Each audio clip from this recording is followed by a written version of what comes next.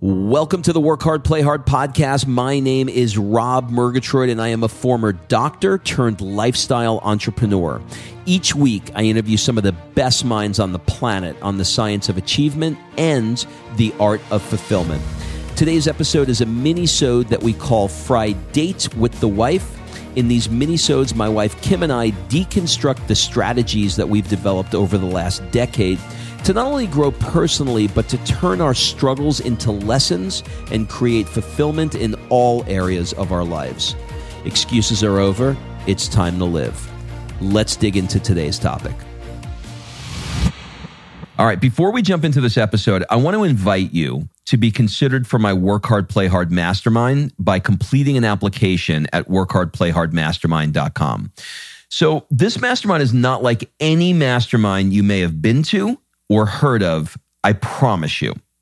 This mastermind is for 6 to 7 figure entrepreneurs that are working too damn much and aren't taking the time to have amazing experiences around the world with an incredible tribe of people. So every 100 days or so, I drop you into new experiences that are specifically designed to elevate your thinking, to give you new ideas. Look, you get your best ideas not staring at a computer. And actually, this is the way high-level people really collaborate with each other. They do it over a glass of champagne, watching the sunset in the south of France. And we'll be doing things just like that. In fact, we'll be taking a vintage car ride through the French Riviera this summer, and we'll be truffle hunting in Florence in the fall, to name just a few of the experiences so that I can give you a feel for it. So if you are ready to do some fun stuff around the world and really want to level up your tribe in one shot, fill out an application at workhardplayhardmastermind.com. We'll jump on a call and we'll see if it's a good fit. All right, let's jump into today's episode.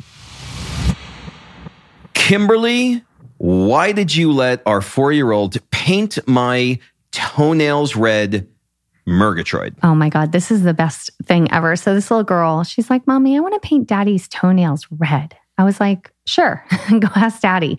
And Daddy said yes. So yesterday she sat there and painted his toenails, and not only painted she basically painted your toes, and then asked me for like nail polish remover to go around and get it off the skin and make it perfect.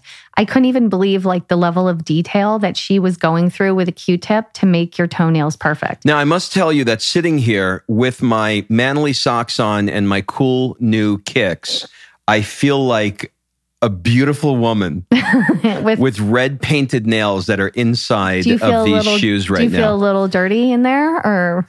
I feel like I have a secret. You do have a secret. The best is she said to me this morning, she woke up and said, Mommy, I think I'm going to let Daddy take the paint off his toenails after he goes to yoga and everyone at yoga sees his toes.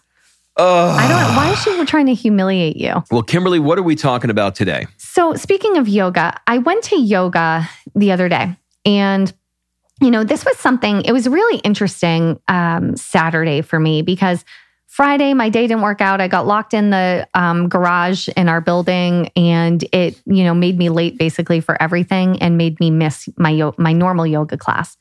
And Friday evening, I was able to wrap up a massive project that I had completed for our old clinic that was just consuming my bandwidth for the last 30 days, the clinic that we sold. And it was just a massive, massive project. So I finished it Friday night. Saturday morning, I go to yoga, and it just felt like such a relief and such a beautiful yoga class. And then at the end, my yoga teacher of Saturday, Karen, read this thing, and I asked her to send it to me because I wanted to share it with you. And I did. And then he said we should do a podcast about this because I just thought it was so pertinent to what we often talk about on here. So it's story time. Rob, you always want me to tell you a story. Well, it's a different kind of story to put it in context, but that's for another podcast. Okay, so stay with me here. I'm going to read you like a 3-paragraph little story, and I hope it goes well. It was a beautiful sun-filled day. I had driven 300 miles to see her. She was 90 and had been in one room for close to 8 months. I was her firstborn grandson, and she was so happy to see me. But after catching up, we sat in silence on the edge of her bed, and finally, she complained how gray of a day it was. I realized that when her one window hadn't been cleaned in almost a year. When I said this, she chuckled, as only someone of 94 can, and uttered with her Russian accent, "Got a dirty eye? See a dirty world." It is the same with our minds and our hearts. For our very self is the one window we have into this life. And so often we suffer the mood of a dirty window, believing that the brilliant world gray.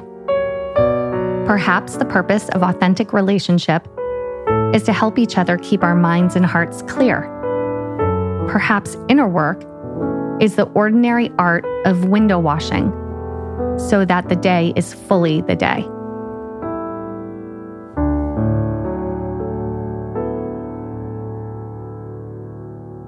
Love that. There's so much in that. What comes away when you hear that? What comes away for you? Okay, so let me just say, this is The Ordinary Art, Mark Nepo, the Book of Awakening, just in case anyone wants that. So what I was sitting there and, I was laying in Shavasana, whatever you say. And it was already an emotional practice for me because I just felt the release of all of this pressure from the past month.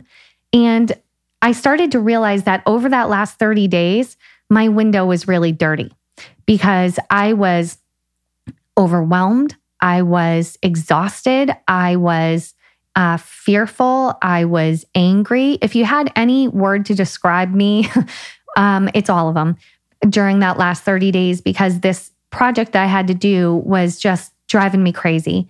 It wasn't a fun one. So I realized that my window had been dirty. And I felt like that had been cleared up now, that I had started to realize that, did the work, completed the project. And, 3 days before I was in yoga and I was really I was at my limit with this project because it relied on other people and the other people weren't helping. And I was sitting in yoga again and I said, okay, what would this look like if it was peaceful? If I could bring peace to this project that I'm doing, what would it look like? And so I created a plan to make it peaceful and then consequently finished it early. So I had done that inner work to clean that window. And when I heard this, it just was very, I don't know, it hit home for me. I love that. First of all, that's a great question. What would this look like if it were peaceful? I love that question. And then I think you have to think about, so what is the shit in your life that's causing the dirt, right? You could feel dirty. Oh, yeah. You could feel dirty in your life, or you can have dirt in your windows if you eat crappy food, if you drink too much alcohol, if you have a bad relationship, if you have that's all so good. No exercise in your life. Like all of those things create a little bit of dirt that you have to clean. So I think the first thing we should probably talk about here is how do you identify where the dirt is that is fogging your glass, your eyes, right? Well, I think you said it to me, journaling is really an amazing way to figure out what is really going on here. Like, what do you really, some people wake up and they're like, oh my God, it's another shitty Monday, well, okay. Well, it doesn't have to be another shitty Monday. Like, it's all in your perception and it's you creating that. So what could it look like different, right? So what makes Monday so shitty for you? Journal it. That's such a great thing because sometimes, sitting down, we tend to loop things in our head over and over again, right? So, you wake up and you're like, it's a shitty Monday. I don't feel so good. I don't know what it is. And you're continually looping that. But when you actually sit down and it doesn't have to be this 3-hour therapy session. You could sit down for 5 minutes and journal one question. Why do I feel like this is a shitty Monday? What could I do to make every Monday not shitty anymore? Playing with different kinds of questions. How can I make Monday outstanding, right? All these different things. But the point is that when you're sitting there and you're journaling, stuff comes out and you start to notice that you're journaling one thing, but while you're journaling it, another neuron is firing and you start going, oh, my 20-year-old daughter. See, you see what I did there? My 20-year-old, like, why is Monday so shitty? And while you're journaling it, you get this image of like, your 20-year-old, right? Or your bad relationship. Or that you just looked at yourself in the mirror and you don't like what you see, right? Things like that. And so you start journaling it, and it's not necessarily Monday. It's just the state that you're in. It's misdirected anger. It's misdirected anger, right? And you start data dumping this stuff out of you, and you look down and you realize that this is the dirt that is on your windshield, right? This is the dirt that is fogging your glasses. So one way would be journaling. Yeah, I think that's great. And you know what? Here's the thing with and I'm sorry, by the way, when you're journaling, I've taken this so naturally right now that people get this confused. You're not journaling for posterity. You're not journaling for your children to read your journal when you are 97 years old. You're journaling for the garbage can. You're journaling to get it out of you. It doesn't matter if you can't read it. It doesn't matter if the grammar is incorrect. All you're doing is just trying to dump it. So I think one fear that people have with journaling is unleashing the Kraken. Because once there are things within all of us, and I can speak from my own personal experience, there are things within all of us that we maybe haven't dealt with, and we know that they're underlying issues. There are things that have been rearing their ugly head through the years, but you've become really good at tucking them deep, deep, deep back down. And I think a lot of people, including myself, will avoid journaling because you don't want to unleash that Kraken, because that's where it's going. But the reality is, if you don't, then you are not going to ever do the depth of the inner work that you need to do to fix your life. And so it's not the boyfriend, it's not the job, it's not the whatever, it's something else, probably deeper in you, that's keeping you with the boyfriend, that's keeping you in the job, that's creating that fear. And that's what you have to figure out through journaling. So like he said, just doing it as a safe place. And the method you use, Rob, is called? Morning Pages. Frank, what's his name? Frank Coppola? What's his name? Coppola? What's Coppola's first name? The guy, the director. Francis Ford Coppola. I called him Frank. Okay. Francis Ford Coppola. You're on a first name basis. Yeah, his wife, his ex-wife, I think. I don't think they're married anymore. She came up with this thing called the Morning, MOURNING Pages. Google it. It's pretty simple. Just write 3 pages of shit that comes in your head. Can't stop writing for 3 pages. First page is like Jeffrey Dahmer coming out, right? I love this. I hate this. Why am I fat? Why am I skinny? Why am I rich? Why am I poor? Why am I writing? The crazy. The second page is you really kind of get to the real issues that you're really struggling with. And then the third page is where you start like coming out. It's like a rebirth. You start coming out the other side. All of that dark, all of that ick is out of you. And then you're just writing, it's not that bad anymore. And you start seeing sunlight and flowers. It's really kind of magical. So you start clearing that window is what you start doing. You put the windshield wipers on. Yeah. You start clearing the window. Because sometimes it just takes acknowledgement of that this is what it is and what do I need to do with this information. Maybe it's to bless and release. Maybe it's that you have to apologize to somebody. Maybe it's that you have to take an action. But whatever it is, it comes out. And, once it comes out, it's out. And that's a good thing. So what's the second thing, Rob, that you would say is, if you had to give somebody only 3 things, right, to begin to clear that window so they can see all that is amazing and beautiful in their life? The first is journaling. The second would be? Meditation. I've experimented with lots of different forms of meditation, from apps like I've used Sam Harris's Waking Up app. I've used the Calm app. I've used Headspace. They're all pretty good, but none of them have put together what a gal named Emily Fletcher, who came up with the Ziva technique of meditation. She's got a school in Manhattan. Can't not remember the name of her book, but I'll get it for you. And just Google Emily Fletcher. I think it's the only book that she has. We'll put it in the show notes. So she has a technique. It takes about 20 minutes. It's the most interesting technique ever in terms of meditation that I've ever done. And it goes like this. I'm going from memory, so you just got to bear with me. But basically what you're doing is you're sitting down and you're closing your eyes. And the first thing you're doing is called come to your senses. And you're go open your phone to an app called the Clocks app so you can turn your iPhone or whatever phone you have into a clock and you can look at it. And you can look at your clock as I'm explaining this process as often as you want. Don't feel like you can't look at it. Open your eyes and look at it. So for the first 2 minutes, you're sitting with your back and upright in a chair, not lying down. You don't want to go to sleep to this.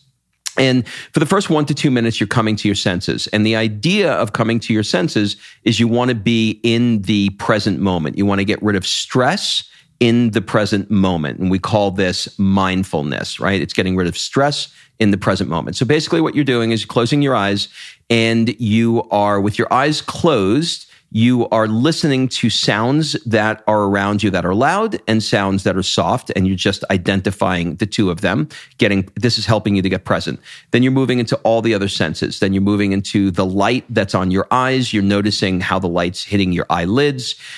You're taking a breath in. You're noticing the smells that are around you. You're tasting what's inside of your mouth. It might be coffee. It might be toothpaste, something like that. And you're feeling maybe the air conditioning or the heat that's on your skin. And the idea for those 2 minutes is to come to your senses, to get rid of stress. And this is the definition of mindfulness, being present in that present moment. Then you're moving on to the next portion of the meditation, which is for 15 minutes. And for these 15 minutes, you are doing a mantra. The word mantra in Sanskrit basically means mind vehicle or mind anchor. And it's the idea of you having something to focus on for 15 minutes. And I'll explain why in a second, but you're going to use the word one, O-N-E, like the number one. And you're going to slowly allow that number one to come softly in a way that if you were in a bar and there was a pretty girl or a handsome guy, you wouldn't run up to the person and just start making out with them. You would slowly flirt and you would be coy and maybe make eye contact and things like that. That's how you think about this. You slowly allow the word one in your mind to bubble up slowly in the back of your mind, then echo and then get louder and play with different rhythms of the word one. The idea is that you continue saying the word one for 15 minutes. Now, you're going to, in the beginning, it's going to feel like, oh my God, this is crazy. You're going to be like one, and you're like, am I doing this right? And you'd be like one. And then you're going to like, oh, taxes are coming up. I got to do my taxes. And then you're like, oh, I forgot one. And you're going to start going crazy. So that will start to change as you get better with this. But the idea is that you keep saying the word one over and over again as your mind anchor for this period of 15 minutes. Now, what this does is it somehow, and I don't really understand why, you'd have to look up why mantras do what they do, but it somehow allows your nervous system to reset in a way. It gets rid of that looping brain stuff that you have happening over and over again. So know that while you're saying the word one, your mind is going to wander. And the way you think about it is imagine the word one is a guest of honor. Let's say that you're throwing a dinner party and you're having a guest of honor in the house. The guest of honor is the word one. So if you at the dinner party and you walk up over to somebody and somebody starts talking to you, you're not going to get lost in your conversation with that person because you have a guest of honor that you need to entertain. So you're going to go back to the word one. You're going to say, like you would in a dinner party, excuse me 1 second, but I have my guest of honor here. I want to make sure that he doesn't stay by himself for the night. And then you're going to get another voice that's going to come in. Some of them are going to be invited. They're going to be like, oh my God, I'm great. I did something incredible. Some of them are going to be uninvited. Oh my God, I'm the worst person ever. And you're going to have this crazy that's going to come in. Just simply go back to the word one. And that is your dinner guest. That is your guest of honor. And that was a great metaphor that helped me to get through it. At the end of those 15 minutes, then you do your last 2 to 3 minutes, and that's on manifestation. And you have to slowly, for the first minute, when you're coming out of that 15 minutes, you go into gratitude and you say 3 things that you're grateful for. Your wife, your children, your job, whatever. And 3 things that you really feel a deep sense of gratitude. And then when the gratitude minute is over, you spend 1 minute visualizing a dream or a goal as already accomplished, and you visualize telling you're telling somebody, I visualize telling Kim, oh my God, I did X, Y, and Z. It's incredible, and celebrate. And so what it allows you to do is it's a very efficient and effective way of getting stress out of your life. And it incorporates 3 areas that everybody's always struggling with, which is mindfulness, meditation, and manifestation. All 3 of those get conquered in 20 minutes. Now, where I've struggled is getting that second 20 minutes in the day. She says you should not do it at night. You should do it around 2 or 3 o'clock in the afternoon because you're just too tired. So it's a reset button. I've had a couple of friends do it. Every single person who's done it said to me, oh my God, I feel completely different. Like it's one of these things where you'll know the first time you do it that you feel different. So it's a very different kind of meditation. And that was a very long explanation. I can't even believe you just rattled that all out of nowhere. That was pretty amazing. Thank you very much. That was pretty amazing. Okay. So the first thing to clear that window is journaling. The second thing is meditation. And what do you think the last thing that you can give people to clear that window? For me, it would be workout, but I know a lot of people have an allergy to workout and they're like, yeah, I know. Everybody always tells me to work out. I would do more community. And by community, there's lots of different ways that you can do community, right? So for Kim and I, we do best with community by doing some kind of an event that's fun. We like masterminds, which is why we created this mastermind. We like Tony Robbins' UPW because there's a community of like-minded people. There's exercises with each other. But community, being with other people who are like-minded, positive, that will lift you up is the thing for me that is one of it's like the triad. Do you know what's so interesting about that is that the blue zone, right? We've talked about the blue zones before in Okinawa. The 2 things outside of their diet and whatever that they believe have allowed them to live to over 100 is number 1, purpose in life, but number 2 is community. And I think that's it. Like if you're around, let's say, they say your average of your 5 friends. If you're around 5 people that are constantly complaining, constantly blaming, not living in gratitude, well, guess what?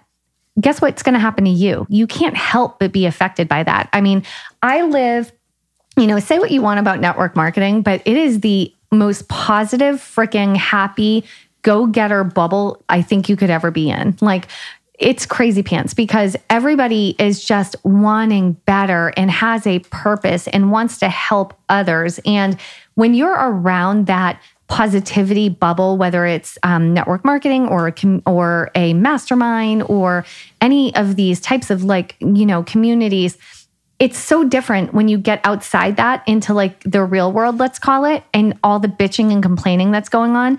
It's kind of like your Facebook feed.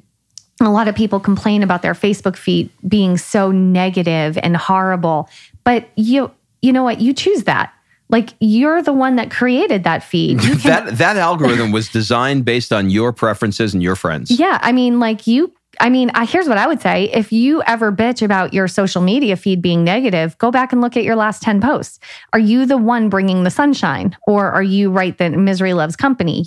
Be honest with yourself. So I guarantee, this is such a great point. I guarantee you, if you look at my Facebook feed or my Instagram feed, there's not a negative thing on there. No. And by the way, the moment I see one, I unfollow that shit in a second. Me too. And that's why there isn't one. And I am so not interested in whatever. Now, that's not to say if you had a really bad day and you're going through something horrible, that you don't get to have your complaint. We all have them. I don't share mine on Facebook typically because I don't like to put that out into the universe.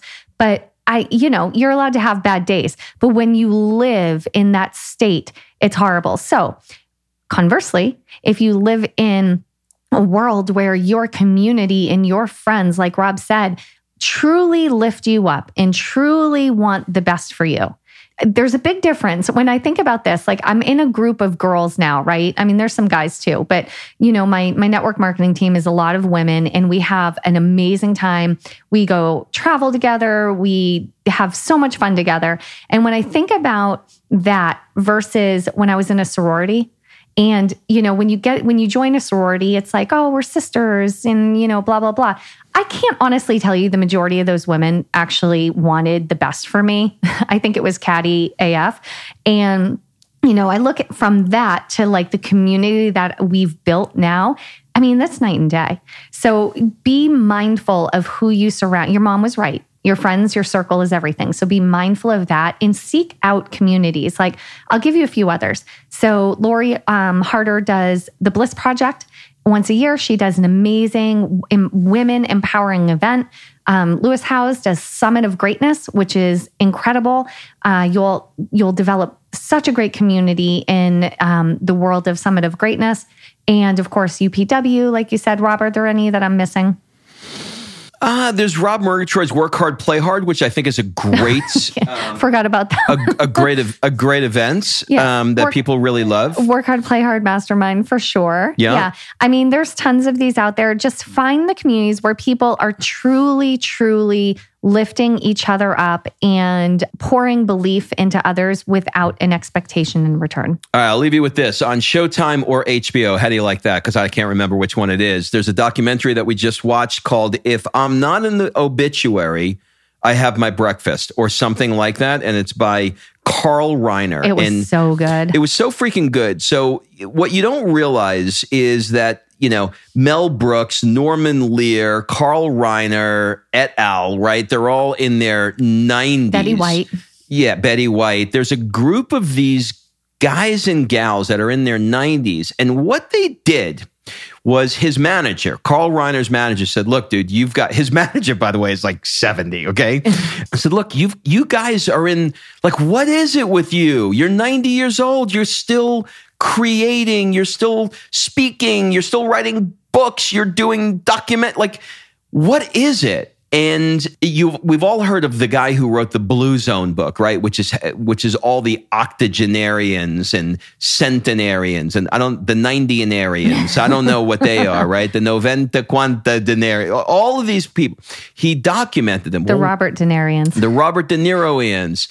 What he did was he weaved in this documentary the guy who wrote the Blue Zone and these old 90 and 100-year-old people together, and he showed the people that we've grown up with our whole life and know who are living these principles that we just discussed about community, etc. It's a great documentary, and the gal who does my show notes will Google it, and she'll find it for you, and she'll link it in. That's all we have time for this week. Have a great week, everybody, and we'll see you next week. All right, thanks for listening. If you love this episode and you know someone that needs some help in either stepping up their work hard game or their play hard game, it would mean the world to me if you shared this podcast with them to help me get this movement out there. So if you like what you heard, head on over to iTunes, take 30 seconds, and leave me a 5-star review, and I will be forever grateful. So until the next episode, excuses are over. It's time to live.